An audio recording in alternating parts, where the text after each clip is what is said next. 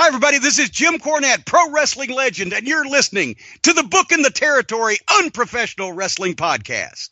Woo, Messi, this is professional wrestler Jimmy Valiant, the Boogie Woogie Man. Tell my people and my brothers and sisters, don't you dare miss Booking the Territory. Oh, yeah. This is the one-man gang. You're listening to Booking the Territory Pro Wrestling Podcast. This is the artist formerly known as Daryl Van Horn, James Mitchell, the Sinister Minister, and I'm here to let you know I would rather slam my cock in a car door than to miss the dulcet tones of Hard Body Harper, my illegitimate son, on Booking the Territory podcast.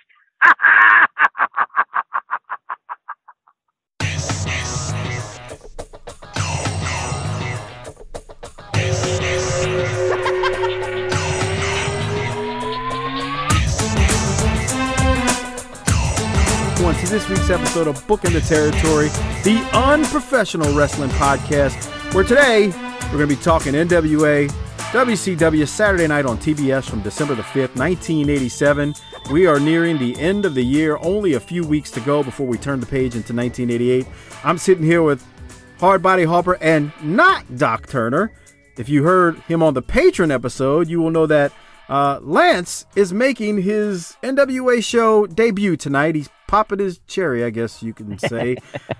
So, Harper, you got to be nice. Don't, Well, at least the first 5 minutes, at least. Yeah, well, whatever, bro. You trying to take his spot?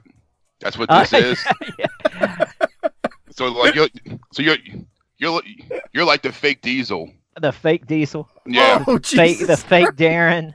Right. Shemp of the Three Stooges. Yeah, exactly. You're trying to take his spot, dog. I'm an acquired taste. I'm just an acquired taste. Like Steve Young taking Joe Montana's spot. Well, Steve Young won a Lombardi, so I mean, I guess that's not really a bad thing. Whatever. He won one. Well, it's more than you won. Oh, no, Brady took over for Bernie Kosar. Who was that? Brady took over. No, he didn't. No, that was who was Drew Bledsoe. Drew Bledsoe. Yeah, Bledsoe. Yeah. Yeah. Lance is the Danny White that's taken over for Roger Staubach. That's the worst. Fucking Danny White. That is such shit. That's the worst. Nice. I'll take anything else. I told you. Man, all right, so we're going to... You got people here at local radio. They're so Danny White, got hard-ons for Danny White. I'm like, whatever. Yeah, we know you were a Staubach fan because that was about your prime time as a kid. All right. Let's keep the show moving. We'll try not to talk over each other because we're not used to working as a trio yet, but we'll make the best of this situation. I personally will enjoy having Lance here since he's always on the World Class shows with me every other week when we take 2 episodes of World Class, sometimes 3 episodes of World Class, and we dive into them on the Patreon side of things at tinyurl.com/Patreon BTT. The man knows his World Class history. Let's just leave it at that. He is an expert, and there's no other way to say it. I don't know anyone who knows as much about that territory than he does. So as we get rolling, as always, special shout out to our largest patron contributors monthly, Disrespectfully Classy, Marky Blassie, at K_row86, and Mike Childry. Thank you for your patronage. We appreciate it. And then I got to mention a couple of things because we made a new Patreon announcement last week at the end of the show, and I just want to say welcome to all the new patrons out there that signed up on Patreon. Tommy Thibodeau, J.R. Randall, Chris Cepeda, Damon Wilson, longtime listener Chris Cepeda at that, so thank you for signing up. Kenny Beiersdorf, he is actually in the BTT Hall of Fame now. Kenny, remind me when you get to your 7th month, and I'll make sure your first t-shirt is on the way. Clifton Harris, longtime listener, he moved over from Podbean to Patreon. And then we had a bunch of people bump up to the $5 tier so that they could get the Jim Crockett Promotions pay-per-views and Clash of Champions as we roll into 1988 and Jim Crockett Promotions in the NWA. Big J Sampson, Kristen E. Bolin, Jason Ward, Will Harkey, William Bozard, Patrick Wagner, Ted Henschel, and Kevin Mathers all bumped up their Patreon level so that they could get the Clashes of the Champions and the Jim Crockett Promotions NWA WCW pay-per-views we are about to get into in 1988. So thank you very much. Harper, I usually throw that Doc and ask him if he's got some kind of spotlight, some kind of, you know how he is. He likes to, he does this spot monkey shit every episode, right? So, yeah. Do you want to spot monkey it up for everybody, or you don't have anything? Well, today's Docaholic is going to be Steven Jaworski. How about that? I feel like Steven Jaworski gets it every week, even without getting it. Okay. Lance, Steven is a longtime listener, a patron of the show. Harper's got some kind of. Okay, Harper's got some kind of weird infatuation with the man. I mean, do you need Steven to come crank you off one like happened in Abducted in Plain Sight, Harper? Look, man, I can't stand my wife. I haven't got laid in a while, and could you relieve me in a form of masturbation? That's nice, Harper. Jesus. Have you seen that documentary, Lance? Abducted in Plain Sight? No. Oh, yeah, okay. Bro. You should watch it. Yeah, no doubt. Okay. It's on Netflix. Netflix, yeah. I see it a week or two. It's been out a couple of weeks now? About a month or so, yeah. Okay. Yeah. We just did a patron episode on it, and good God, I don't know if there's anything else to say other than to listen to it if you're a patron. And if you're not one, become one at tinyurl.com/Patreon BTT. Harper, you were a lot milder than I thought you would be on that episode. I thought you would really light up into those parents. I didn't want y'all, I'll just let y'all get y'all shit in. Okay. Fair enough. Yeah. All right. Lance, anything you want to mention before we get into the main part of the show where we're going to talk some NWA here? No, I'll just sit back and try to throw stuff in where I can, where I fit in. All right. So, Harper, be nice. Jesus Christ. Doc doesn't even... Well, Doc, I don't even want to talk about why Doc's not here. If you're wondering, let's just say LaFonda, Mrs. Doc, put her foot down, and we're just going to leave it at that, okay? He may miss 2 weeks, 3 weeks. We're really not sure at this point, but... this ought to tell you who runs the ship over there and is steering that somebody. That's nice. It's a fact too. Anyway, all right, let's jump in. So again, we are doing. It is December 5th, 1987. Like I said, only this is the one of 4 more weeks in December of '87 that we'll be doing. They open up the show. They are in the Miami Convention Center, Miami Beach, Florida. Harper asked me pre-show if this sucker was still open. I have no idea. Yeah, but, it's still there. It is? Okay. Yeah. It's Larry Zbyszko versus Barry Windham. Larry and Barry are wrestling at the start, and then they cut to the opening, and then they go straight back to the Miami Convention Center where Zbyszko and Windham are joined in progress with Tony Schiavone and Jim Ross on commentary. So I guess I'll ask Harper first question, and then you too, Lance. Harper, did you notice who the referee was in that match? Yeah. And they say his name a couple of times. Yes, they do. Yeah. Yeah, back in the day, it seemed like they showed them said the names a lot more now. You never hear the refs' names now. Right. They're just stormtroopers in the background. Good one, yeah. No, I mean that's basically it. You never hear. I mean, like we know who the refs are. Most like Mike Chioda, and we know some of their names, but they don't make it a point. Like I could think of Mid-South and even in World Class with Bill Mercer. I mean, they would say David Manning and Bronco Lubitsch's names 100 times an episode. Yeah, so for sure. Lance, any thoughts on the opening as we keep moving? No, I think this was filmed a couple of days earlier, but, aired on that Saturday the 5th. That's Zbyszko's 36th birthday. He'd been around a while. Yeah, they said 11 years. Yeah, they did. They did say that about that. Yeah. They sure did. But, he turned 36. And then, just Barry, he's just – I did appreciate him at the time. Some guys I didn't appreciate at the time. And I'd just seen these guys at a house show. He's just, one of the top guys right there. It's just his knees just start going on him. He's about to turn heel right here. Not on this episode. Right. So we've been talking about this on the show the last few weeks. We talk about how Barry was mismanaged. At least we felt he was as 87 rolled on. And Lance, I know you haven't been watching week by week, so it may be hard. But earlier in the year in '87, Barry was in a feud with Flair, and then as we get a shot of Barry's ass, Jesus, we're watching it as we're talking here. But Barry was he was really hot at the beginning of '87. how much do you remember of him during like mid '87 up until now, Lance? Oh, I was watching it all. I just wasn't into that Western Heritage belt at all.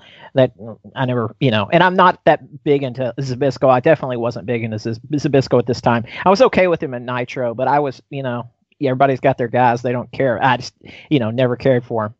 I'd seen him in early '83 on TBS. He was good with the national title and Killer Brooks and all that, but I wasn't into this era at all. Of Zbyszko. Yeah, me either. But Barry, I agree that Western States Heritage, we've talked about it ad nauseum, how it's like we just kind of thought, Barry was floundering and not really doing much, even though he had that title. I think actually the turn we'll see in a few months or so is probably worthwhile. But this ends up being a pretty long match. Jim Ross, he made it feel bigger than what it was, but the crowd wasn't really into it, in my opinion. It ends up being a time limit draw. Barry had Zbyszko to sleeper, but time expired. Harper, I wanted to throw it to you because we've talked about when they go to the live arenas and whatnot. Didn't it seem like whenever they're like in the Mid-Atlantic area that the crowds are much more lively than they were in this one? Yeah, man, I love these shows. This was almost it would be like watching a Saturday night's main event or something. When you got a treat like this with these fucking shows, when they're live, and I say live, we know this wasn't live. Right. Like Lance said, it was recorded a few days before, but where they're actually out in a venue of some sort, and there's actually a crowd. My thing was the Miami fans are a lot quieter than you find, when they were in those Mid-Atlantic towns. Is what I mean. You know what I mean? Yeah, but I mean, like Miami, it's a whole different. Those were like southern towns and along the coast. Miami is a whole different.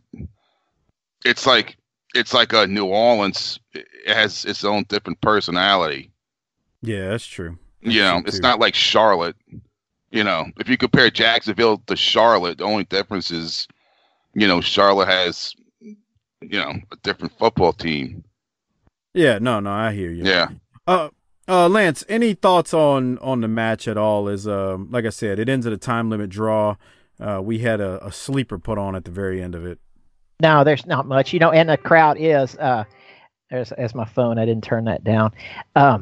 The crowd is kind of on their hands for it, so no big deal. But it's really great to have that as their first match. And they pump up this Hayes Flair match the whole show, and then about halfway through they say, if we've got time to show the whole thing and stuff. They really screw you on that. But it's cool to see Barry going at it, and pretty much a main event right here at the first match, because the rest of the stuff is nothing. Yeah, they put the boots to us at the end, man. We get the shaft when it comes to that. We got a raw end of the deal there. But all right, so like we said, it ends with the sleeper, but it ends up in a time limit draw, so time expires. They then go to the studio, and not the studio, but it's JR and Shivani. They officially open the show, and we have they got Sting with them. Sting is out there challenging Flair, and he begged him for a title shot and beating his chest. And man called Sting. I know Harper's thoughts on Sting.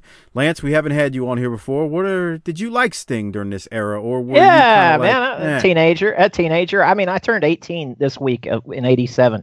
That's okay. And plus, he's freaking huge. I mean, his shoulders and biceps are. It's so crazy because I hadn't seen him built, in years back these tapes, and man, he is built crazy. There's some kind of creepy cop that's standing behind him, starts pushing and moving the fans. This guy just walks up. Yeah, look at this guy in the shades. He doesn't look real. Not at all. Not at all. And there's another instant where he starts pushing those guys back, and then halfway through the show, they change to another security guard that stands back there. But I wouldn't let that guy. He just shoved that dude out the way. It looks like I wouldn't let my sister near that guy. What's this Barney Fife looking motherfucker? Yeah, I didn't catch it when I was watching it the first time because I was sitting there like I was thinking I didn't know Doc wasn't gonna make it when I first took notes on this. I'm like, man, Doc's gonna bury this freaking promo with Sting. But no, you got this cop. What is this cop? He's acting like he's got to. There's actually a barricade right there, and he's acting like he's got to keep people back. They're not even touching him. Look at him. Oh, this toy rent-a-cop. But look at that redneck back there. Get back! There goes some fucking Wilbur looking asshole. Look at Look at that dude with the trucker hat. Holy shit. Okay. I didn't realize they had so many shirts back then for the guys. It started in 86, I think. Okay. Yeah, because I saw a Dusty shirt, a Flair shirt, and some other shirt. It had 3 people in it. That was a midnight shirt. I didn't see, but I know they had Baby Doll actually had a shirt in 87. They had a Flair shirt, they had a Dusty shirt, they had a Magnum shirt in 87 because I remember the commercial. This is where I'm getting this. I remember the commercial vividly. And then by this point, I mean there were rock and roll shirts, I think. So that may have been what you saw, but yeah, there were a bunch of shirts. What were you about to say, Lance? Yeah, on the back of the After magazines, there was the Four Horsemen with the Lex version. And so this is that time period where, they're all in sweatshirts that say Four Horsemen. You can buy all kinds of Four Horsemen gear. Yeah. Yeah. With the Lex version of Four Horsemen. They might have had merch, Hopper, but they were still behind WWF. Oh, yeah. I mean, they didn't have toys and lunch boxes. Yeah. And fucking, Ric Flair sleeping bags and shit. Christmas ornaments. Right. Yeah, all that good stuff. All right, so we move on from Sting and we go to Barbarian and Warlord with Ivan Koloff and Paul Jones, who defeat Jack Towers and Robbie Idol. As always, we never really give much commentary on the enhancement talent matches. Hopper, did you have anything from this? No. Lance, it was a beat. Now that's the first time you've seen them, though. That's what I was, that was the first time they're on TBS. Have first y'all time seen who was them? on TBS? That the Powers of Pain. Now that's what I read. This episode. Have y'all been seeing them? Yeah, they've been. Yeah, Yeah, they've been in the studio. This isn't their first. That's funny. I read that it was first time, and also that this was Jim Ross's first time hosting. Have y'all been seeing him? Now it is JR's first time if you don't count Starrcade '87 because he did Starrcade '87 with Shivani, but it's JR's first time actually doing the actual Saturday night show, even though they're not in the studio. Now, are they called the Powers of Pain here? No, huh? No, that's what I was gonna say. They haven't called them that yet. But Harbor, they've been on for like 3-4 weeks now, right? Yeah, because I mean, they did that big 4-way match that we watched last week with like Wilbur and all of them. Oh my, that bullshit. That Yep. Yeah, so it wasn't their debut. Now they hadn't been in that long, Lance. They had only been in for a little while. Oh, Paul Jones. I don't know how he was such a star in the 70s and then cuts promos like this. I mean, I just, I'd have to be 10 years older and have seen it in person because I just never understood the guy at all. Yeah. Because it's just horrible. I think in 86, with his the Island of Misfit Toys with his army when he had Shaska, that was okay. Actually, it was better than okay. I actually enjoyed it what they did with him and Boogie and Jimmy Valiant and all that. But I didn't see him at his peak. But everyone that I know that did see him at his peak as a wrestler, they just sing his praises. So like my problem is I never saw him as that. So I know we got a bunch of listeners out there who did. And they enjoyed him. So it's like one of those things where if you just never saw it, it's kind of hard to picture it. So, but Harper loves his promos, don't you, Harper? Yeah, right. No, it's almost like it's like he has shit on somebody, and that's why they keep him around. Good call. That's exactly right. Damn. Oh, man, I'm just saying. Oh shit! I hear you, bro. I hear you. All right, we'll keep going. So after the promo that we saw with Barbarian Warlord, and I want to correct myself. Well, I said they came in. I know they were. I know like they had been there for a while. I don't mean they just came in. I'm saying that they're showing them as a team for within the last month. So they go to Ronnie Garvin. Not going to play it, but Garvin did say something true right there. He said during his promo, when football teams lose, they don't just pack it up. They regroup and they go after the title again, and that's what he's going to do. That's all I had from this. Harper, did you have anything? No. It's just big. It's, a Stampede promo. Yeah. Yeah. Lance, anything from you on this? No, I'd been drinking the Ron Garvin Kool-Aid for a long time, but I didn't think he should have gotten a title. But you didn't know anybody else at the time. We didn't have these groups to know that everybody else was thinking the same thing. I just thought, well, whatever, he's got the title, but I just don't feel like he's a NWA, title guy. But it didn't come out until the internet age that we all agreed. None of us knew shit back then. I mean, wasn't it great? Yeah, it actually was. Cause we got the PWIs and we could read those and knew what was going on. But when it came to the booking decisions and stuff, and I always say that we're always critical of WWE, and look, I know they deserve it a lot of times, but there's something to be said that in 1987 or 86, 85, 84, 83, even the late 80s and early 90s, we would watch that stuff and we just didn't have a critical eye. We just watched it for the entertainment of it and to watch two guys fight. And I don't know, man. Sometimes I think we were better off that way. Do you agree, Harper? Yes, man. I mean, why should it's? I don't want to know what a booker is. I don't want to know all these little terms and all this shit. Right, because it kind of ruins it for us. It does ruin it. It's almost like you go to a magic show and you see the strings and you see the person fall through the trap door and they really didn't disappear, and it fucking ruins it. Yeah. Yeah, when people ask me a question with modern terms and they're talking about world class, and I'm saying, well, I didn't look at it that way when I was 14. I wasn't, I didn't care anything, but I just cared about what I liked. I wasn't looking at the rest of the crowd and what they cared about or work rate. I was just, into the whole frenzy of it. Well, made it a lot simpler. I'll give you a perfect example, Lance. You and I have talked about this on the Patreon shows. We were talking about world class, and there's been multiple times where both of us go, you see Gordy calling that spot? You can clearly hear him on the video tell Kevin or Kerry or whoever what's going on and what to do. You literally hear the spot call. We didn't even catch that stuff back then. We just... Yeah. It's we were watching for the fight and we didn't even think... I'm guessing we heard something, but we didn't even put two and two together to think, oh, he just said, tackle, drop down, hip toss. I mean, we didn't even, we're not even listening, but you watch it back, you go, he's calling the spot. So that's the stuff I'm talking about. Yeah, that one where we have Kamala, Junkyard Dog telling Kamala what to do next while they're in a headlock, and he growls at him and says, "Answer me." He doesn't know if Kamala heard him to call the next spot. It's funny stuff.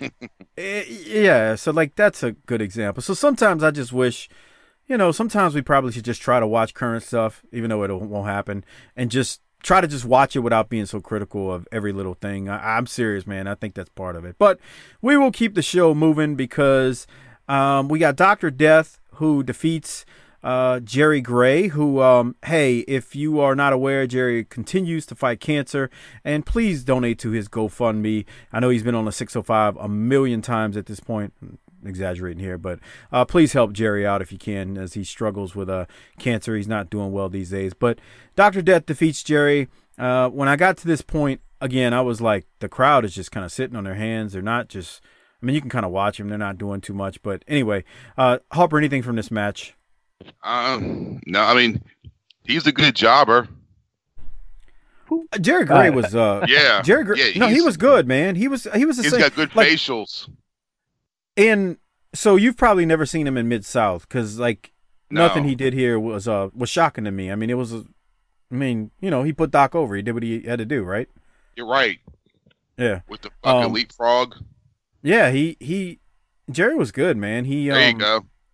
A lot of people don't realize that about him that hadn't seen him, but and actually, Lance, he's coming up on some of the world class shows we're about to do.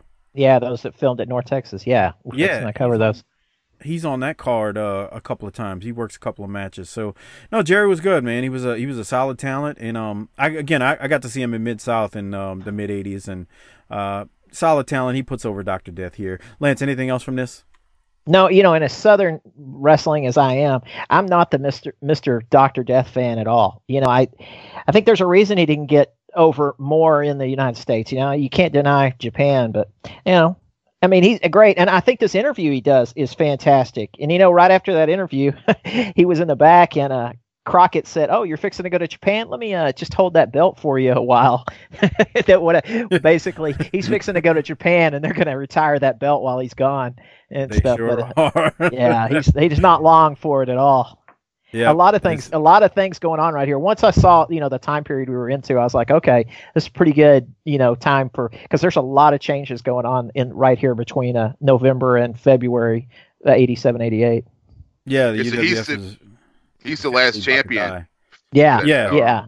Like about 3 more weeks. Basically, the end of December, they kept it going. They filmed more. They were still filming UWF episodes through the end of the year, but he goes to Japan, and that's the end of it. Yeah, there are a few episodes. They filmed it all the way through, but yeah, it's about to disappear. I actually think Nikita, because if you remember, Nikita's got both belts right now.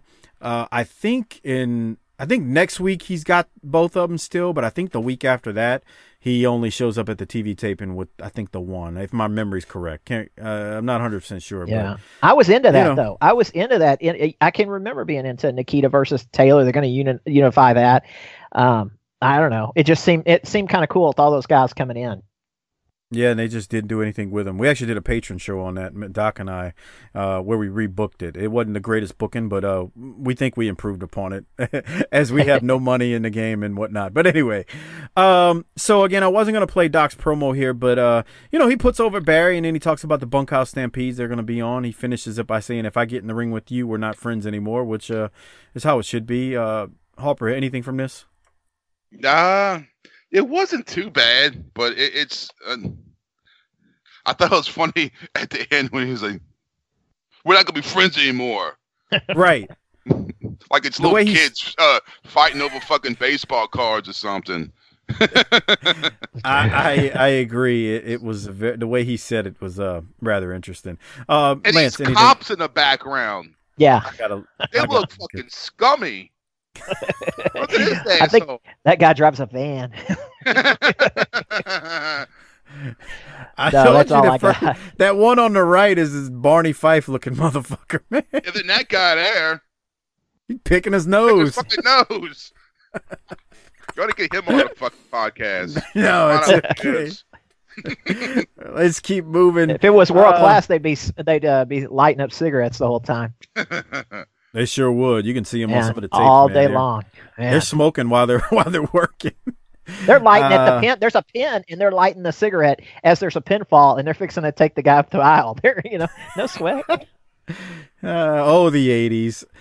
Sting defeats Bob Cook here in I won't say record time, but he defeats him. It is what it is. He uses the Scorpion Deathlock, I believe. At least on the Saturday night show, this is the first time we see him use that. Lance, did you have anything from the match? There's a shitty crossbody in there, and I almost think he pulls him up and extends the match. Oh, there's my guy taking pictures out of the ring. You'll see him in a second. Weird looking. Do it with the thumb. Yeah, go back 1 second. Anyways, it almost was like they extended that match because it was such a shitty crossbody in the middle of it. But he's probably meant to use the Scorpion. So yeah. Oh, his son works. His son works in a suburb here in Dallas in retail. And it's funny because I hadn't seen Sting. I haven't gone back and seen these, but seeing his short hair, his son looks exactly like him. And I just wonder where he works in the retail in Dallas. I bet 1 million people go in and see him at work every day and don't realize that they know who his dad is. It's pretty, I always thought that was pretty funny. I would agree. Yeah. They have no clue. Just look at it, just walk in and just think some average dude, and have no clue who his dad is. Yeah. What were you about to say, Harper, about the match or anything? Didn't that's the kid that played football at Kentucky? Two of them. So I'm not sure which one. Garrett works is the one I'm talking about, but I think the other one was the better football player. Okay. Actually, yeah. Big boys. They're big, clean cut, but they're stout. They're tall, big. All right, well, let's keep going. Oh, go ahead. Yeah, big guy. Real nice, though. Kind of guy, smile. I've seen the guy coming out, going to his lunch hour when I was going in there and stuff. So, it's a retail place that everybody goes all the time. We will, speaking of big, as Lance and Harper are talking about big guys. They like it big, everyone. We like it. Real big. Harper, Man, my wife's been kind of stingy with that stuff lately, man. You think you can help me out and crank one off, man? Yeah, well, just, just keep it between us. It's just kid stuff, right? when that dude said it was just kid stuff, he was like, it's just kid stuff. What? God damn. Okay, no, let's keep going. So we got the Road Warriors out here. Let's hear what they got to say. Now, keep in mind, there's this thing they're building with them and Paul Jones's army. Ladies and gentlemen, Paul Jones said he has the strongest team in wrestling. I think he's crazy because you see it right here. The mighty Road Warriors, Hawk and Animal. No, David Crockett hit the nail right on the head. Paul Jones, Barbarian Warlord, listen up. All over this country, we have proved ourselves to everybody in the world. We always said, we don't care, and we ain't gonna start now. We know, you know, everybody in the world knows.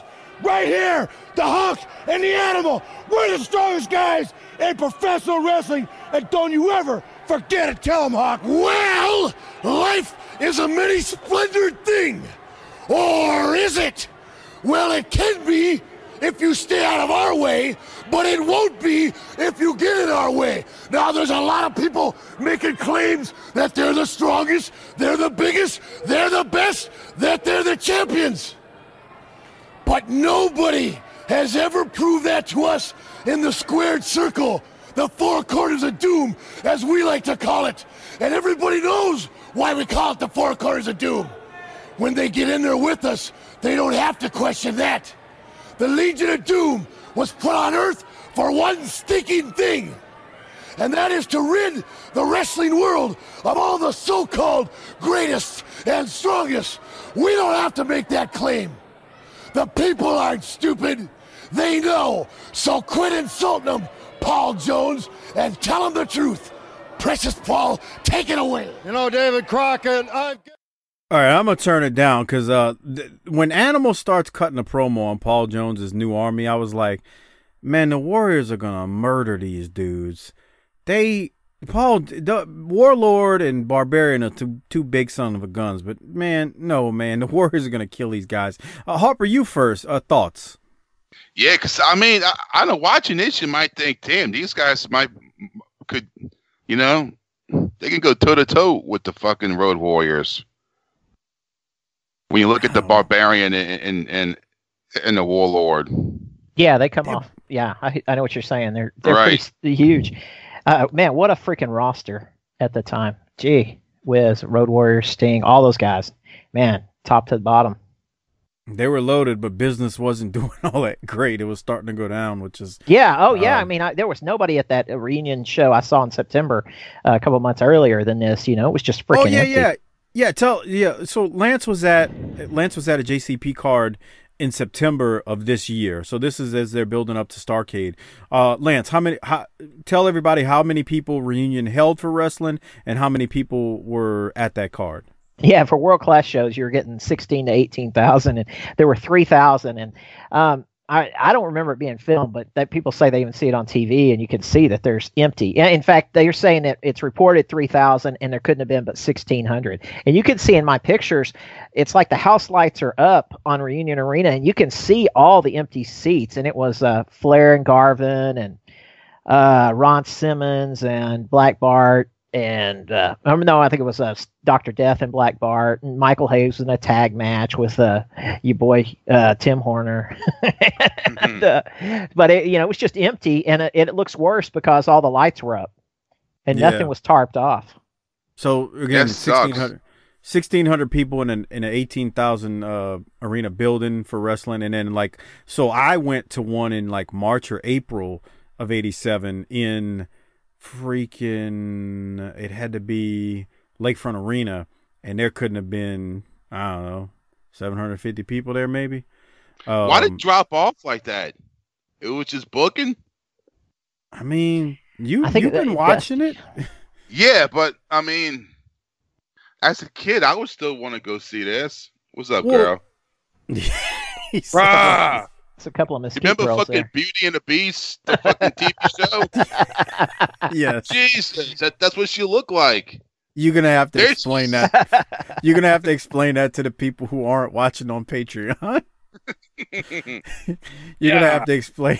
See, David Coverdale. David Coverdale. Yeah, for real. Whitesnake video. Harper, you know I have no clue who you're talking about. Okay, well, there was a show, like I guess it was the late '80s. It was a Beauty and the fucking Beast show. I remember that show. I'm talking about whoever the Whitesnake person is you're talking about. Oh, it's he was the lead singer for Whitesnake. Yeah, y'all saying this? Tawny Kitane's husband. Yeah, and her hair looks, dude, that's all over the place, bro. She's from Poison. That's 1980s for you right there. Oh yeah, bro. Yeah, that's like smoking hot back then. Yeah, no doubt. Oh, hell yeah. That hair, yeah. What's up, girl? All right, we'll keep moving. Harper, do you have any other thoughts on the Road Warriors in that promo? No, I guess they're gonna beat the crap out the Barbarian and a Warlord, huh? Well, I'm trying to remember how that angle finished, or even if it did. They left because they didn't want to do the scaffold matches. That's what I thought. I was trying to remember if that's what happened. They go to WWF, right? Yeah, and so Ivan brings in Minnesota Wrecking or whatever he called the Enos and Mean Mike Enos and Wayne Bloom. He puts them in mask and they do the scaffold matches. That's with right. The Road Warriors. That's right. Yeah, they didn't want to do the scaffold match. Cornette told me that too. They didn't want to do the scaffold message. So we're not going to see too much. I forget when they leave, but I don't think we're going to see too much more of it because it's leading up into. I mean, we're already at the end of the year. And even Cornette told me, he's like, they told those guys to do the scaffold matches, Warlord and Barbarian, and Cornette was like, man, he's like, those guys were too big to be falling off of some fucking scaffold, man. I think it's a smart move. I mean, and they went up there. I'm sure they made more money signing up there. I mean, you know. Yeah. Smart. Yeah, smart on their part. Okay, so if we go to the next match, which has been going on, we've been watching it for a while. It's Stan Lane. He defeats Kendall Windham. So Harper, Stan is back in Florida, as we know. This is where he was, where he was. I'll just say he's having fun when he was in Florida, when he was living there in Miami. I predict that Stan banged 4 broads before the match. Then he went and took a shower and banged 4 more after. And Lord knows what he banged that night and the next morning. During the match, Corny is talking about the fans, basically calling them genetic defects, as he always does. Corny also says that Stan and Bobby are wrestling in singles matches because they want to prove that they can be singles champions and possibly beat Dusty for the U.S. title. So that explains why they are in singles matches. But Cornette hits Windham with the racket near the end. Windham is counted out on the outside, and Wallace Stanfield Lane wins. Lance, you got anything from the match? Yeah, I need Stan Lane to show me some of those karate moves that are so dangerous. They look like shit. Oh, Stan. I like him. I mean, he can talk. He's funny and stuff. It's just watching those. They're pushing that, his karate kicks and stuff. And it's kind of weak. Fake Stan Lane. His name is at SMU Heavyweight on Twitter. No, I'm just kidding. Cornette whacked Windham right there. Harper, any thoughts from you on this? I tell you, the crowd was hot when they start throwing shit, crap in the ring at the end of this. They finally came alive. It is kind of what I was thinking. Like, they finally got a little bit bass in their voice during this thing, because before it was, I don't know. It was just they just weren't alive, if you ask me. But look, see, there it goes. They just threw something in the ring. And they're tossing paper and trash. That's great. Yeah. All right, we'll keep going. Let me get to the timestamp. I figure you're going to see Fonzie refereeing from now on, because he's going to be there through Elegante. He'll leave when Elegante goes to WWF as kind of Elegante's handler. Like that, what's his name? The referee White in WWF. He kind of went around with Andre. That's what Fonzie would do with Elegante. All right, let's go now to Tony Schiavone, who's going to throw it to Dusty Rhodes. The Bull in the Woods, moo. Okay, you'll know what I'm talking about shortly. Bob Dylan hat. Here we go. Jim, thank you very much. As you heard before on this program, the American Dream, Dusty Rhodes, committed to being in the Bunkhouse Stampede. He is the only Bunkhouse champion 2 times. The 3rd annual Bunkhouse Stampede well underway, and let's hear from the man in charge, the Bunkhouse Stampede champion, Dusty Rhodes. Man in charge. This is Dusty Rhodes, the American dream, the buckle, the boot, the prestige, the money of the Bunkhouse Stampede. Being the baddest of the bad, being the bull of the woods, if you will. 25, 30 men stampeded into one little bitty ring, you understand, with one thing in mind, to hurt somebody, to kick somebody's booty, to twist their arm off and put their ankles up in the chin. And many mornings I got up dwelling on the fact of being the 2-time winner of the Bunkhouse Stampede. How am I going to do it this year, when last year I had to feel around, see if my nose was still on my face. Look up in the morning and see if my ears were still on my head. My eyeballs in the socket were playing steady on my mind, because I knew Dusty Rhodes has to be the Bunkhouse Stampede champion for the 3rd time. If you will, for your hockey fans, it's a hat trick. You understand? It's a hat trick. And Dusty Rhodes now comes at you with this in mind. Anywhere, any place that on the marquee you see the National Wrestling Alliance presents the Bunkhouse Stampede, if you want to just feel a little bit of how bad it is to be the baddest, to be the bull of the woods, then and only then, buy your ticket, walk in and sit down and watch Dusty Rhodes become the bull of the woods. Is that a chicken foot? Jesus over in his hat. That's what it looked like. It does. It looks like a chicken foot. So he can't go after the. He's not going after the world title anymore. He's gotten old. He's only going to have a few more title matches, and finally not anymore. After February of '88. So this kind of is his new title, being the Bunkhouse champ. Well, he's already won the first 2, though.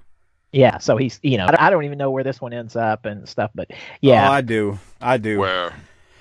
Harper, part of the new Patreon thing we're going to do is we're going to do the JCP pay-per-views in next year in January. So we're like a month away from the Bunkhouse. And have you seen the Bunkhouse before, Harper? No.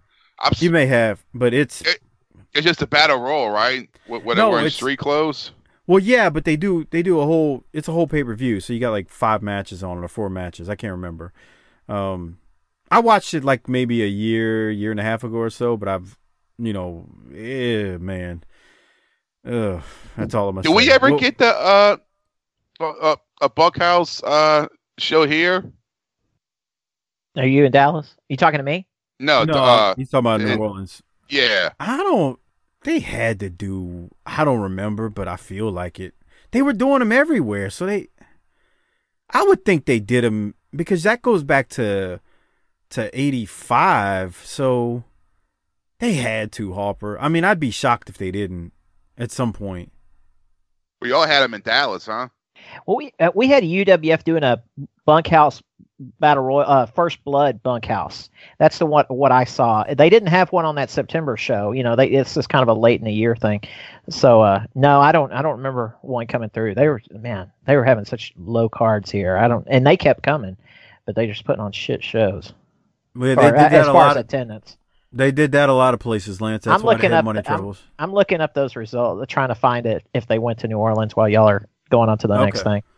Okay, cool. Yeah, I don't know, Harper. That's a good question, man. I'm not sure. I feel like I want to just say it probably happened, but I don't really know if it did. So, but what I was so what they did in early '88 was they were having the bunkhouses, but they actually did the pay-per-view. So that's what we'll review in a few weeks. We're gonna do a watch along to the pay-per-view, and man, bring some topics to talk about, because it's not the greatest pay-per-view of all time. Let's just put it out there like that. But the finals of the Bunkhouse is on that pay-per-view. That's why they called it the Bunkhouse Stampede 88. All right, let's keep going. We got Ric Flair. He's going to come out here. He's going to cut a promo as Lance is looking it up for us. Here we go. Heavyweight champion Ric Flair, one of the original 4 horsemen, J.J. Dillon. And Ric Flair is going to defend his World Heavyweight Championship in just a little while against Freeburg Michael Hayes. Well, it goes like this. And don't think for one second this has to be a mutual admiration society.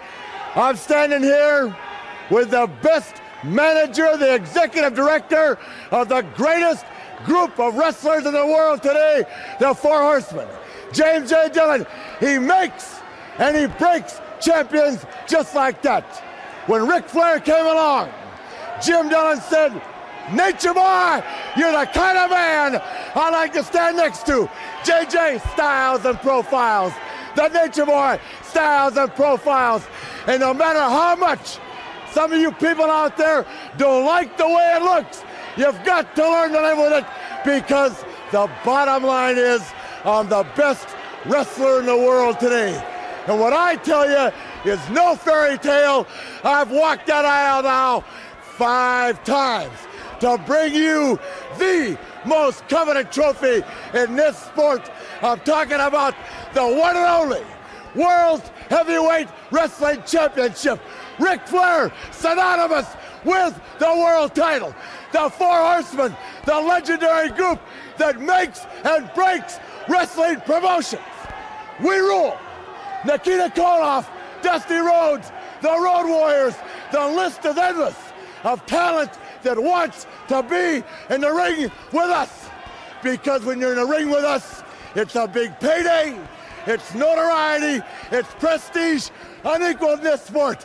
On this very program, in about 40 minutes, I'm going to step in the ring one more time. My first title defense in over 2 years on national television. And Michael Hayes, you like all the rest will find out why. Above all else, diamonds are forever. And so is Ric Flair, the best in this sport. Whether you like it or not, learn to love it, because David Crockett, it's the best thing going today. Woo! They say the four. All right, Harper, your thoughts on Ric Flair right there? He's the man, bro. Yeah, he is. He's the fucking man. And it's hard to believe, like you said, it's been 2 years since he defended That's a because title. he became a company champion. He, he's not defended. 2 years earlier is October or December of '85.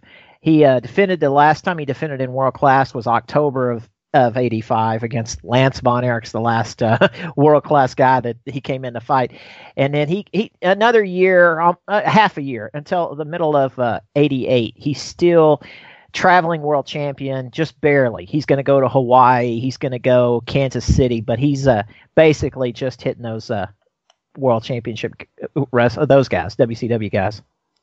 So that's with that. I don't know what he means by the last time he was on national, because as I looked over the results, I'm like, who else showed matches from the arenas? That Lance Von Erich match was a Fort Worth show, and he knows Fort Worth was filmed. So I don't know if he that actual match was not filmed, but the show from Fort Worth, was shown on Saturday night. So I don't know if he means that, but it makes sense that he's saying 2 years. It's 1987 and they're bending the fucking rules is what they're doing right there, because it's a technicality. He wasn't okay. He lost to Ronnie Garvin. They aired it on television. They showed it on television. So like, oh yeah, that's true. Exactly right. Yeah. So like when he said that, I was like, I perked up, but I was like, that's the type of shit you said in 1987 because you can get away with it. You can't do that now. So no. Like, I'm laughing. I think it's funny. I wasn't mad. It was just, I laughed as soon as he said it. I was like, what? No, you defended it since then. What are you talking about? So, I mean, again, is he, I don't know. Is he saying he hadn't defended it in the studio? But I feel like he's defended it in the studio within the last 2 years. I just can't tell you who it was against.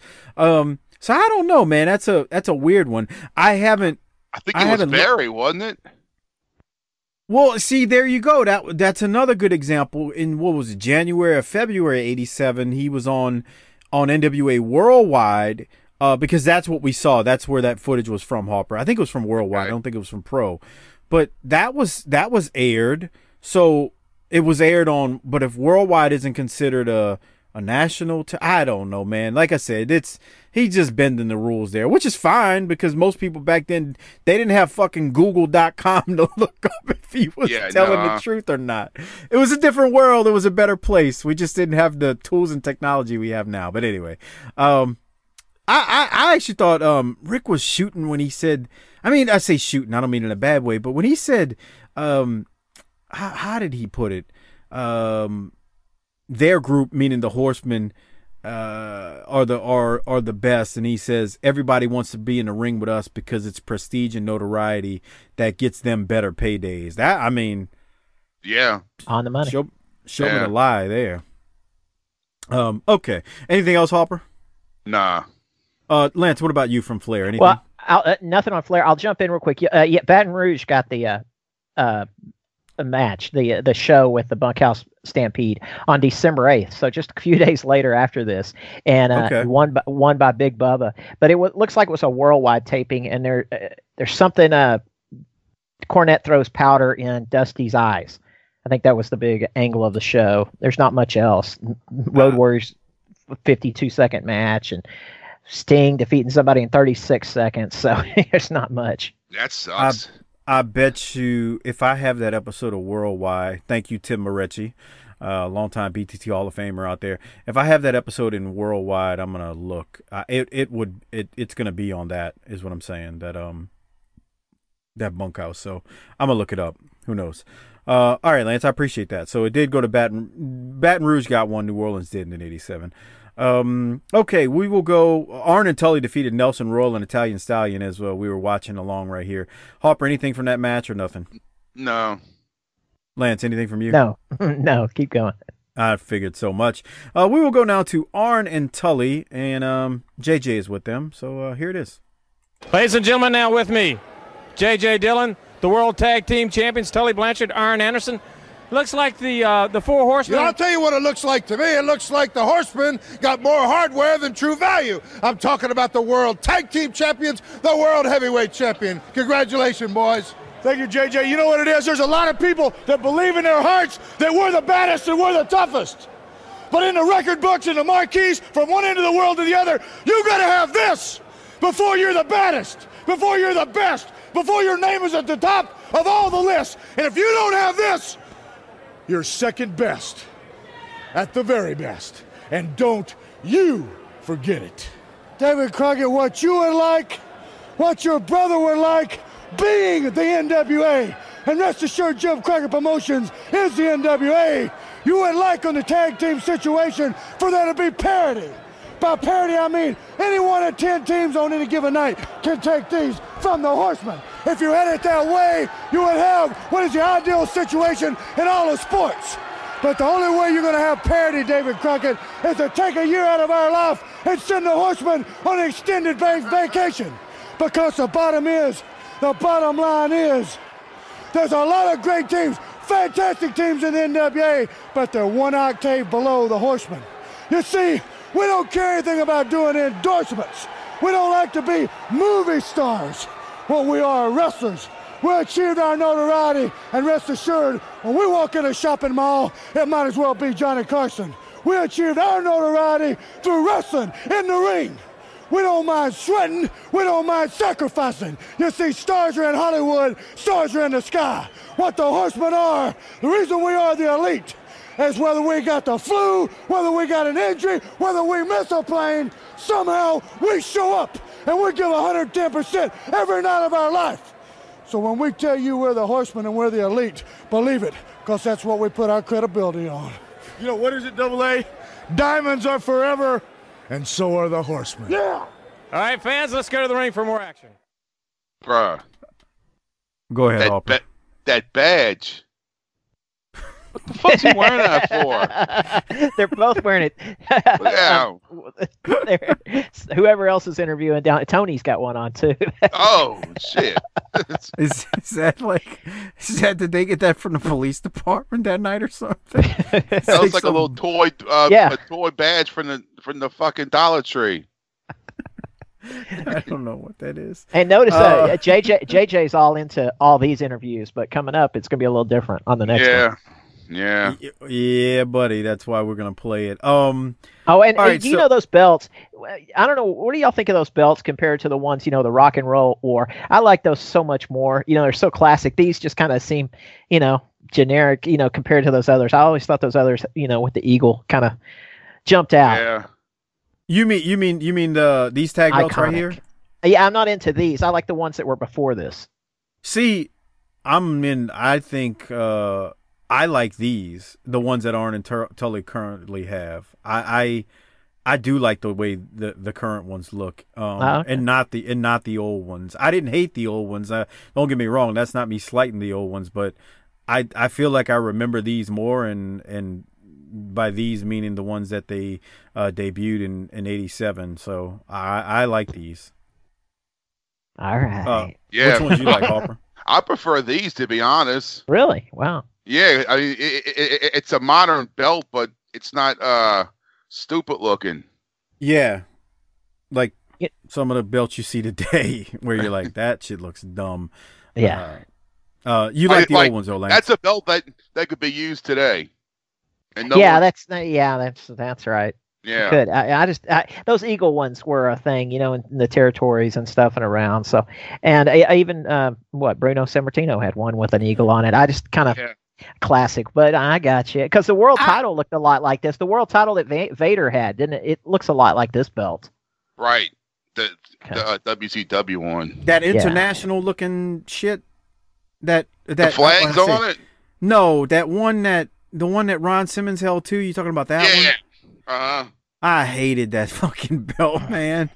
Y'all like that belt? I can't think of which one you're talking about. You talking about the one Vader had it at a time? Yeah, Vader had it at a time, and not the big gold belt. I know which one y'all talking about. Yeah, I hated that belt. I don't know. Oh, it's too round. Yeah, I know what you're saying. Yes, I know exactly which one you're talking about. Yeah. Okay.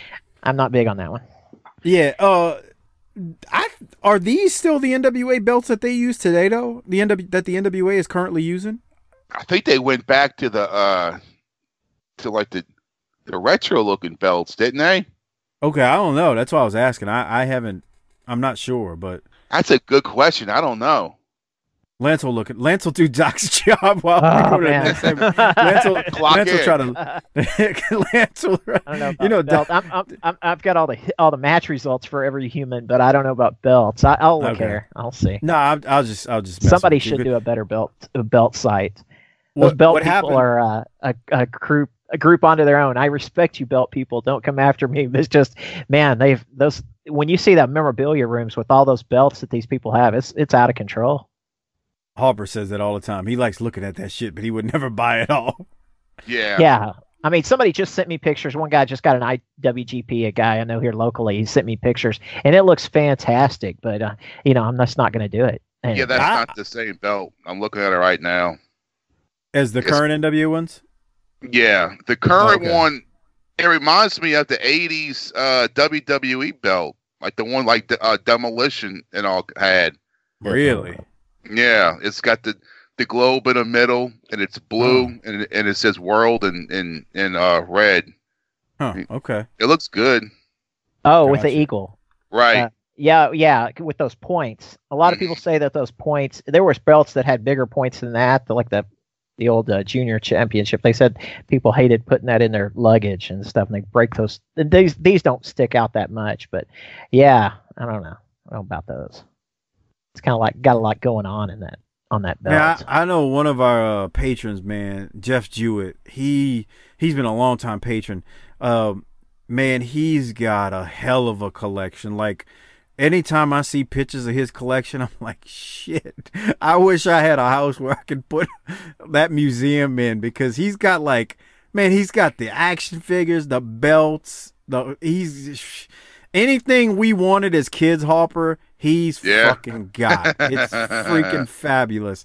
Dude, someone, a friend of mine gave me a bag of those WWE figures that he had at his house, but they're beat to shit, right? The fucking paint's off.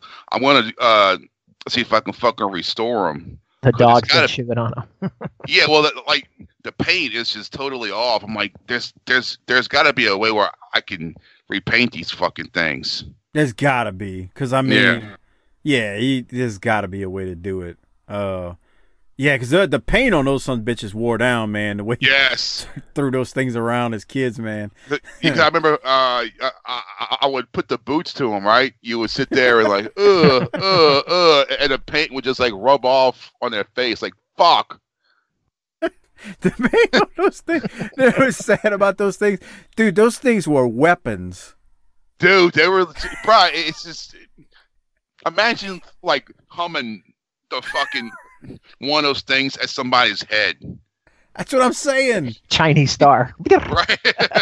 Sticking the drywall. Imagine, like, okay, just taking Hogan in that LGN figure and pitching that at somebody, and they would just sitting on the sofa, and you just hummed it at them. That would be like throwing a freaking. Dude. It's like what? A phone receiver. How you could kill somebody with a phone receiver from the 80s. Dude, it would be like damn near throwing a brick at somebody, man. God, and they had to make so much money on those things because it's just a big piece of fucking rubber. It's a big piece of rubber, and the damn with some things cheap was like fucking paint on it. And they were like $12 or $13 in frickin' 86. Yes.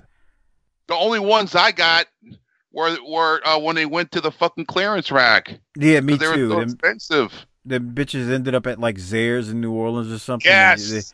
And they got clearance shit. Yeah, me too. And it was always a shitload of Jesse Ventura's and Jimmy Hart's. I've got somebody's chewed up. I've got somebody's chewed up Jimmy Hart in there in the closet in there with all the magazines and everything. Some Jimmy Hart one that I somehow got through the years. It's all been chewed up. Everything.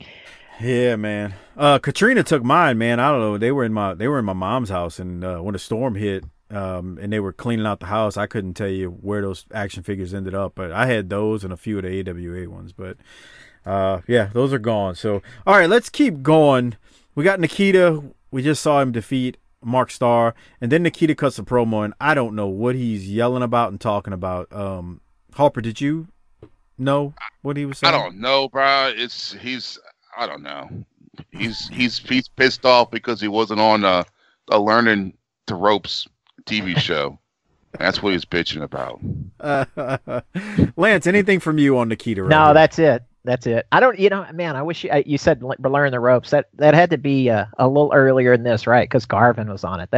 Garvin was on it. The Road Warriors were. Yeah, Garvin's on it with the broke leg. Yeah.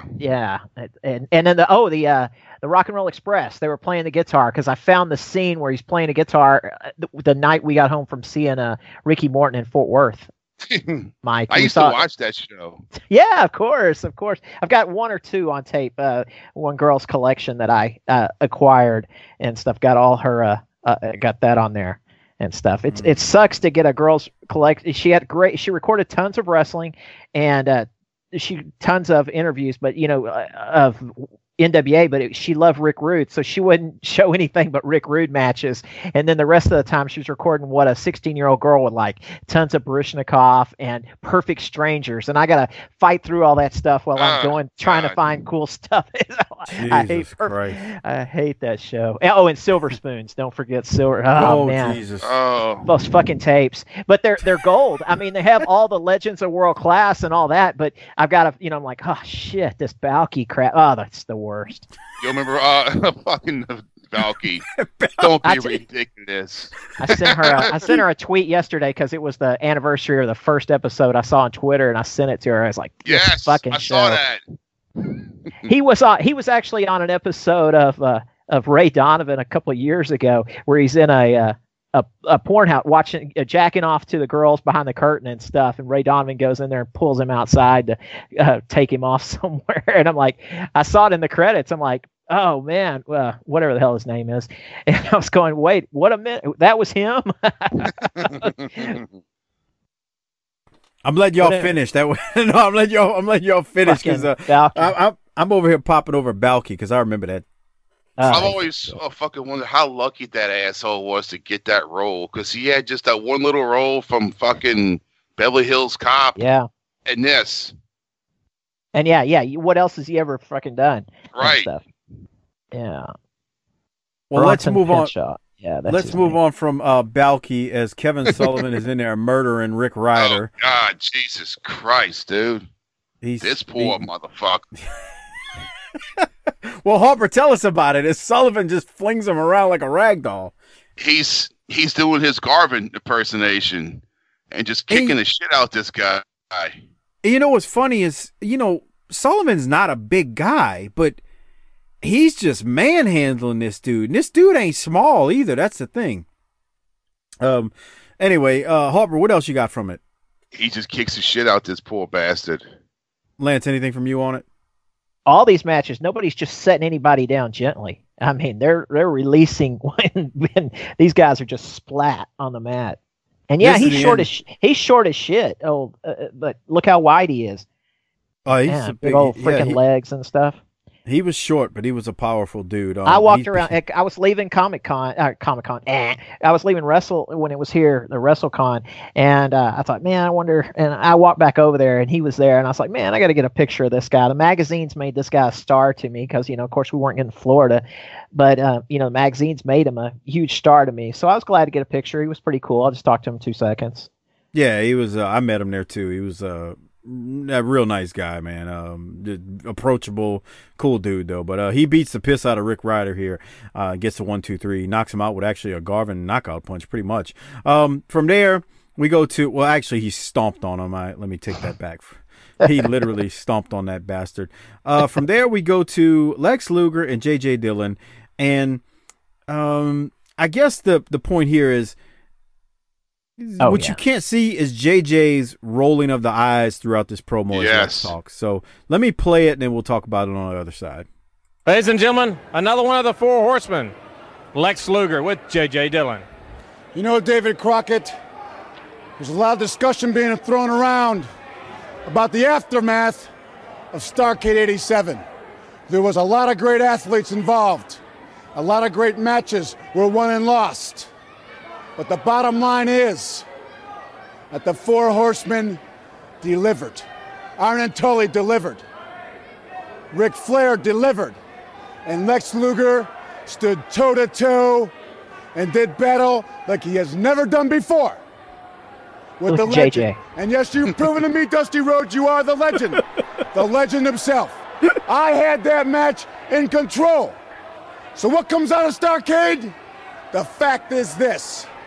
That Lex Luger is ready. I've proven to myself to establish myself as a dominant force in professional wrestling today.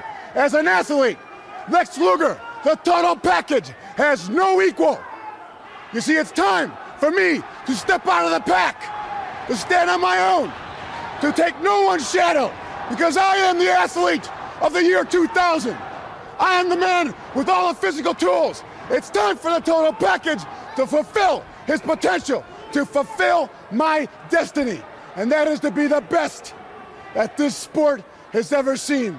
The next decade will be the sphere of dominance. The superstar standing right here before you, looking you in the eye right now, that this sport has ever seen. All right, ladies and gentlemen, Lex Luger. Harper, you go first. Man, JJ's the main ingredient to all this shit. Yeah, he's really letting on that something's, in the works. Yeah, he's just like, are you serious, man? Oh, what? What the fuck? Yeah, Lex doesn't know his role, the sphere of dominance. And I love how Lex just totally no-sells it, and it just, Well, he's too arrogant to know what's happening behind him. Right. Like, he's just like, I'm this, I'm that, it's all about him. And, like, this is, what's awesome about this promo is we watch JJ just rolling his eyes and slapping himself in the face. Listen to this. JJ says a million words without saying a damn thing. Yes. Yeah, good point. Good one. Mm-hmm. He's not saying nothing, but his actions speak volumes, and we just got to stay tuned. But when you watch this and watch JJ, you're just like, look at this shit. Because he's so good. JJ's just so damn good. But I just really enjoy JJ, like, looking at him like, will you please shut what they call the fuck up? That's the look he's giving him. Lance, what else you got? No, you covered it all, man. Yeah, man, It's great. I didn't know the timeline. I looked at it and I was watching this, and I'm looking at the back, looking at him squinting and worrying and putting his hand in his face. So I had to look it up and see how close we were to the switch. And so I saw we were right up against it, because I thought, now this is strange. I jumping right in. I didn't know we were this close to the Lex's turn. Look at. Okay, we're watching it. We're screen shared. Look at JJ, the way he's standing and leaning and looking like this motherfucker here. Yeah, because if you notice, in every one of the other promos he did, he's looking straight at the camera, and he's fucking JJ. Yeah, he's into it. Right. And this one, he's just like, shut the fuck up, bro. Are you done? Are you fucking done? It's great. Good stuff. All right. So obviously more is coming as we continue the road with JJ and what's going on. We go to a singles match with Bobby Eaton. He defeats Rex King. It is a lengthy match. Corny was doing a lot of talking on commentary. Lance, did you have anything from the match? No, nothing. Yeah, I say lengthy, because, I mean, it wasn't like ridiculously long, but it was longer than I thought it needed to be. But they're filling up time. Mike Rotunda. Go ahead, Harper. I like this line when he says his heart is as black as Harlem at midnight. Do you have a timestamp or no? No, I just wrote it down. I missed that. Yeah, I missed it too. It's hard when Cornette's on commentary, because he goes the whole time, and he says so much good stuff, you're bound to miss something. All right, so then after that we go to Mike Rotunda, who he's got Kevin Sullivan out there. He takes on Thunderfoot 1. Now Sullivan was trying to get Rotunda's attention before the match, but during the match Sullivan is on commentary talking about Rotunda. He's criticizing Rotunda's moves. Near the end, Sullivan gets Rotunda's attention and gives him an aggressive pep talk. I mean, this is the beginnings of what we know is going to be. Harper, I was throwing it at you, but what we know it's going to be the Varsity Club. There you go. Yeah. So they're doing it slow, though. I mean, it's they're kind of teasing it, so we'll see that for the next couple of weeks. Is he still the Florida champion here? Yeah, he's still Florida champion. Okay. I forget when that shit goes bye-bye. Yeah, he's still Florida champion. On the 8th when they have that match. And he's got the belt there on. it is. Yeah. Oh, okay. Because they don't bring it up, I don't think. They don't mention it on commentary. I didn't. Yeah, they mention it. Yeah. They did. All right. Yeah. Okay. See, I know on the graphic they'll show I thought they showed. He's got the belt on. He takes it off, but they'll mention he's there. There it is, Florida heavyweight champion. There it is. Okay. So anyway, he wins, and they're planting the seeds with this whole thing with Sullivan and recruiting him and brainwashing him, however you want to look at it. But again, it's the beginnings of the Varsity Club, so it's I don't know. I remember it. It was it felt like it was a fun thing.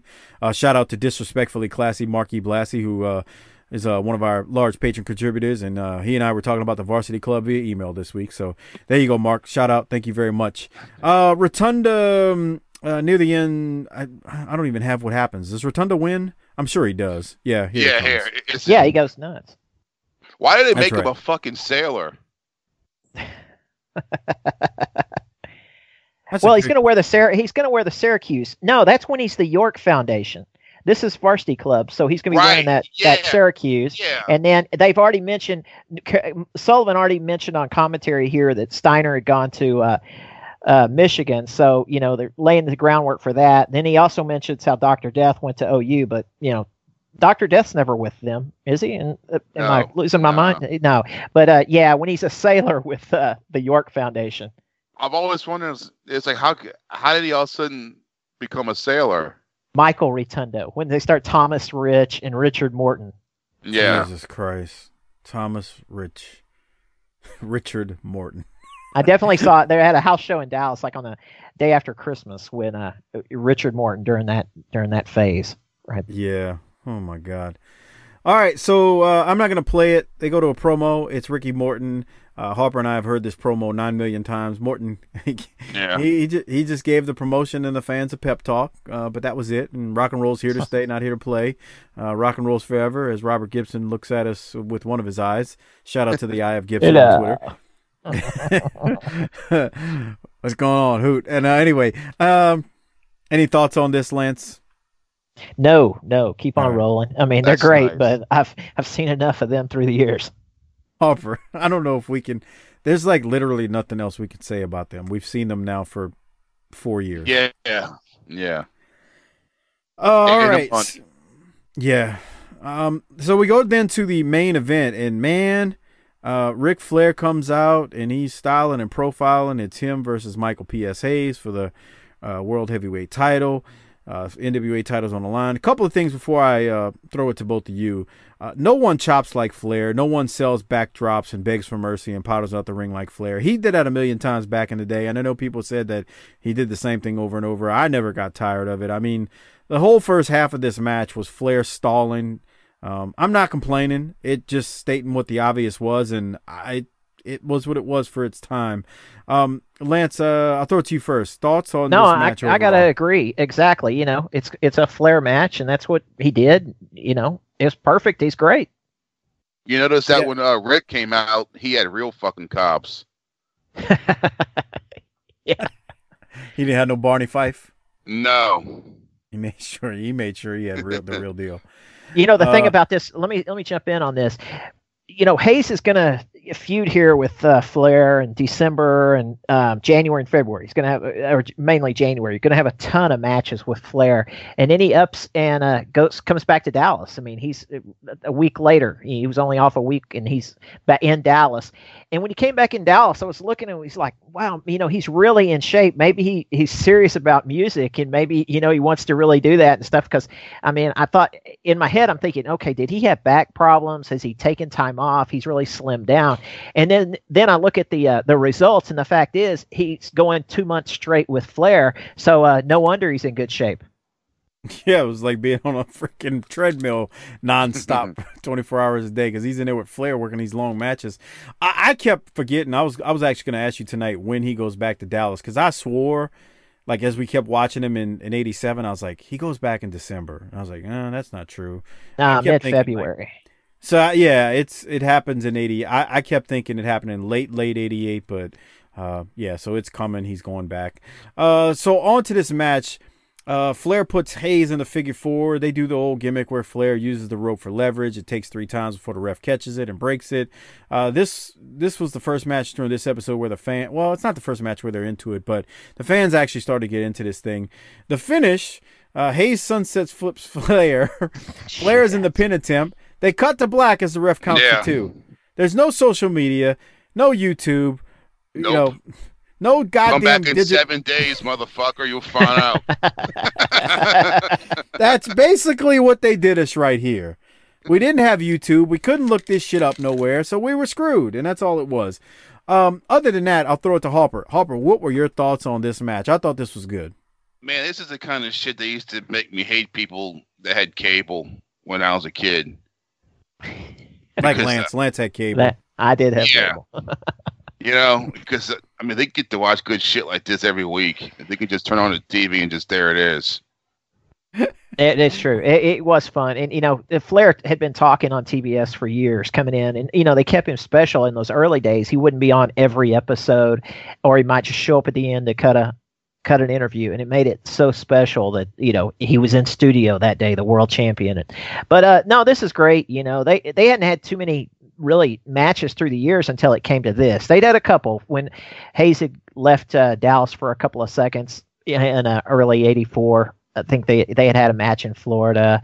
They through the years they could always bitch about Flair because he had lost their 6-man title for him in Dallas when Hayes had lost the loser leave town match. But no, it's great. They just they screw you on the end, just the old time ending. Dude, they they screwed the fuck out of us at the end, man. Yep. Like, you're watching it. I'm gonna fast forward it on the Patreon video. If you're not a patron, become one. tinyurl.com/PatreonBTT. It really helps support the show. You get the world-class shows for as little as $2 a month that Lance and I do every 2 weeks. Plus, Lance and I have some Q&A episodes coming up. So if you got questions for us and you're at the $5 tier or above, send it to us, bookingtheterritory@gmail.com, and we're going to do question episodes or Q&A episodes. Also, you get the JCP NWA shows at the $5 tier. I'm talking about the pay-per-views and Clash of Champions that are coming up in 1988. So send all that stuff in question-wise, but become a patron and check it out. Go to tinyurl.com/PatreonBTT and support us and all these great shows that we're putting out. Lance, you're doing well tonight, man. So I think, Doc, we might have to kick him to the curb as we're watching the end of this match, man. Harper, I don't know what you think. Yeah. Don't stir the pot. I'm just here. Doc who, bro? I'm just trying to fill in here. Whatever, bro. Doc Michael, who? I was watching Michael Hayes do the old spot on Flair, throwing him off the top rope, and I'm laughing because that was a move that Jerry Lawler didn't want to do with Flair because he was so short. I'd say, man, Hayes they're out there working their ass off, man. They're going a long time as we try to get to the end of this thing where we actually see the sunset flip. Here it comes. So yeah. Hayes blocks a punch. Sunset flips Flair. Flair eventually goes down. I'm like, oh shit, man, we're really rocking and rolling. Are we even going to see the finish here? Yep. Nope. 2, and they go to black. Harper, what were your thoughts when that happened? Imagine being a kid sitting there watching this, getting all into this shit, thinking this is it. This is when Flair loses the belt. Michael P.S. Hayes is going to be the champion. 1, 2, dump, and then a Tide fucking detergent commercial comes on or something. What the fuck? Bro, look, they just amped it up. You know, they just amped it up. They cut to the fucking credits. They black out and go to the credits. We got hosed. What is this bullshit? If they did this nowadays, there would be a hashtag boycott WWE Network on fucking Twitter. That'll be great, man. If they did that now. But they do it today. They did it back then. And you know what we did? Shit, we got to make sure we tune in 7 days. Right. We got to see how this ends. And I guarantee you made sure next week you were at home, sitting there looking at the clock, waiting for this shit to come on just to find out what the fuck happened. Yeah, I'm an expert at NASCAR because I always watch the last 5 minutes of Motor Week Illustrated, waiting on this to come on every Saturday. I mean, everybody remembers Dave Despain on Motor Week Illustrated. He does a freaking show still 30 years later, but I turned it on those 5 minutes of that every week to turn on the old show on TBS. Yeah, they screwed us here. So we don't get to see the results, so we're not going to tell you what happened. Yeah. We'll leave it at that. All right. So that's how they go off air as the credits roll. So Lance, you know what we normally do here? We choose someone to get the Rolex award, and we choose someone gets the Rolex, and then we rate the episode. So I'll go first. Oh, go ahead.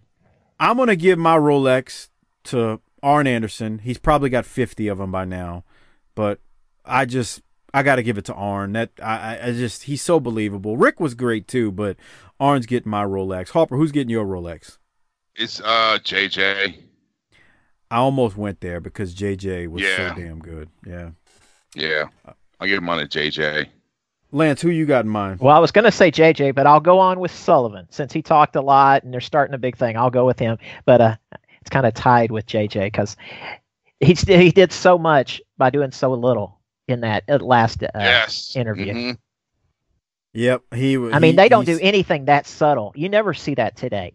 He's all in the background. Those others, life is good, and then that one, he's, holy shit, the world's ending. What the hell's Lex saying? But still, he's being subtle, but he's, you can see his face. It's just tremendous. I think it's great. You know what made it work even that much better is back then, those promos weren't 10 and 15-minute marathons either. They were, 2 minutes or less. And I feel like JJ just doing what he was doing as Lex rattled on for, a minute and a half. I think it made it that much more impactful because he's just like, well, this guy just shut up so that less is more thing right there, I just thought really worked, man. JJ was really, really good there, so I gotta agree. All right, we're gonna rate this thing. This ain't Starcade, Harper, but I'll take it, bro. I'll take this 7 days a week. This is, I feel like we had the Road Warriors, Dusty Rhodes, Ric Flair promos, Arn Tully, JJ. I'm giving this an A+. Michael Hayes and Ric Flair at the end, long match. This shit's getting an A+ for me. What about you? Yeah, an A+. Lance, A+. What do you give it, Lance? I'll give it an A. I'll give it a few more minutes of that Michael Hayes. Any kind of ending, or not just ending it at that point, that really pissed me off. I'd rather have Barry and Zbyszko at the end and finish it off, but that's just being picky. It's an incredible roster. I mean, shit. Every single segment had a huge star. Somebody we consider huge. Yeah, this was damn good.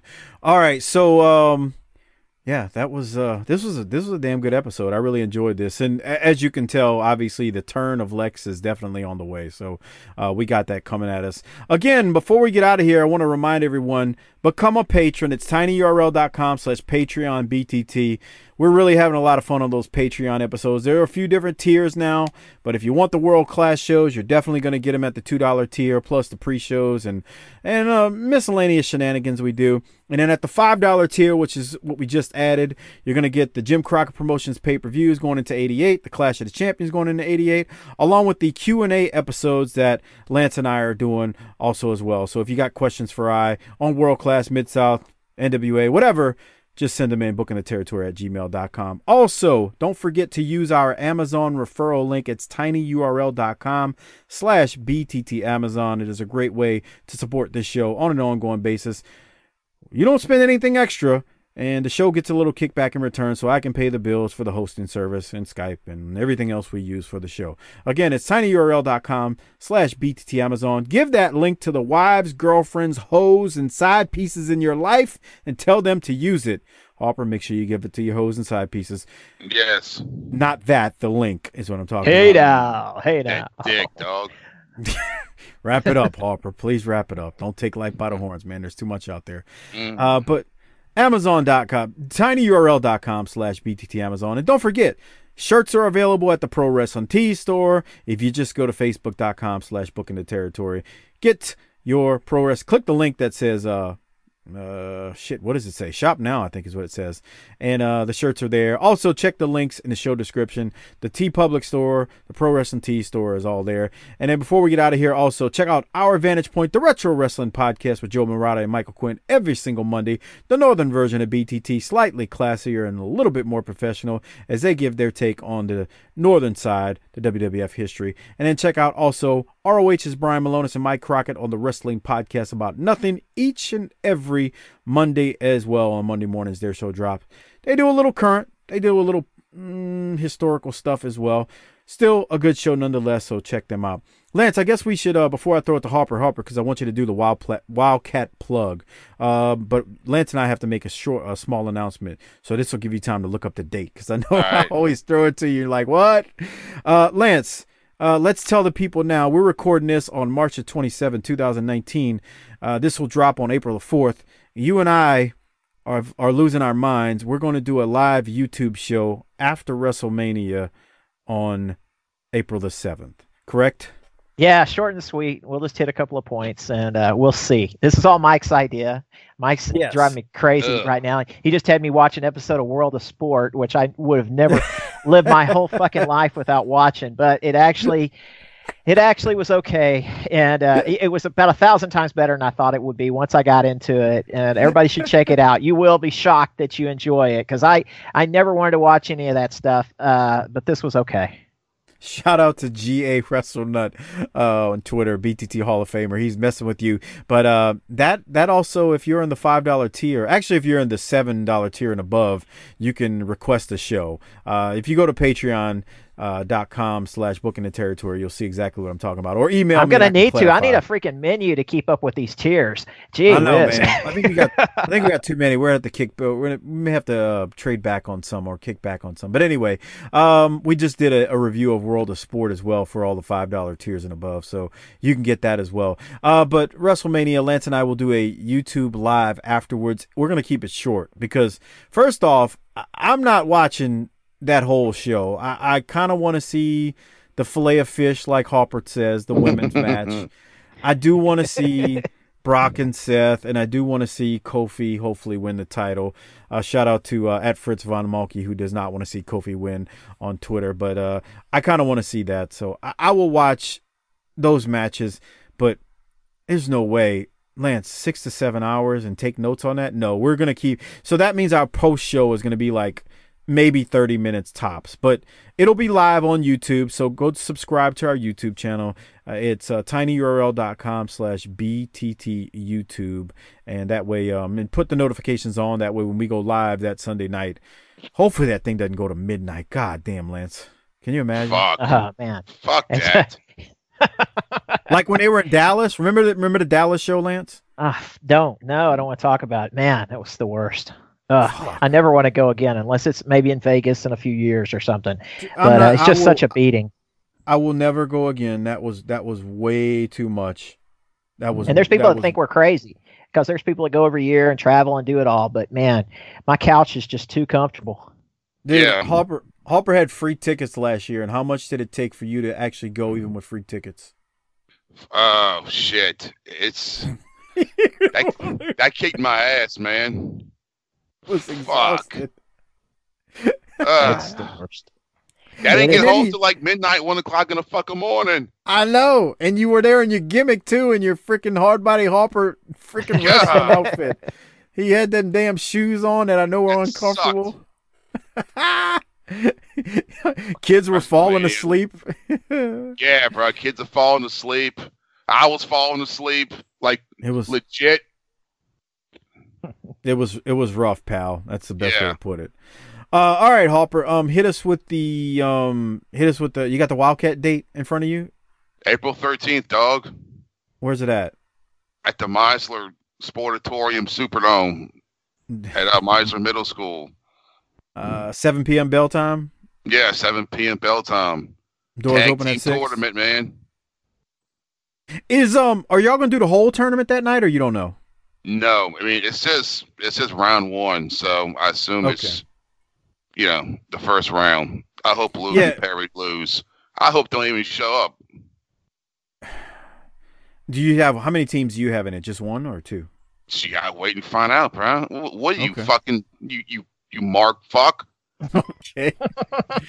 All right. So as Hopper insults me, go to wildcatsports.com or go to facebook.com/Wildcat Sports, or just search Wildcat Sports and Entertainment on Facebook for more information on the card. But 7 p.m. bell time, doors open at 6 p.m. Hopper's treating me like shit, and I don't really appreciate it. He's trying to make up for Doc tonight. He's playing heel, you know how he does. But in any case, this was a fun show. So Hopper, you got anything else to plug before we get out of here? No, that's it. Lance, what about you, man? Anything to plug? No, I hope I was barely passable. That's all I'm aiming for. Shit. Thanks for having me on. Doc who? We got a replacement. I think everybody's going to be down with this. So anyway, he's a maintenance booker. Doc's out of here, man. We're done. Doc's done, man. Doc's out of here. But if you want more of Lance and his historical perspective on world classes, he and I go through each week of the old, I call it the Sunday show because that's when it came on in New Orleans, but it's the show from the Sportatorium. If you want more on that show, as he and I cover each and every week of it. We're into 84 now. Kerry is about to win the NWA World Title from Ric Flair. So we've gone through the height of I call it the height of the Freebird feud at this point with the Von Erichs, although it's still going on. The height really kind of happened to me in 83, but there's a lot more there. So there's a lot of meat on the bone. So check out the world class shows. Again, it's you get those for $2 a month. tinyurl.com/Patreon BTT, and Lance does a great job there. So for Mike and Lance and Hardbody Hopper, Hopper, hit that tagline and get us out of here. Book it, bitch.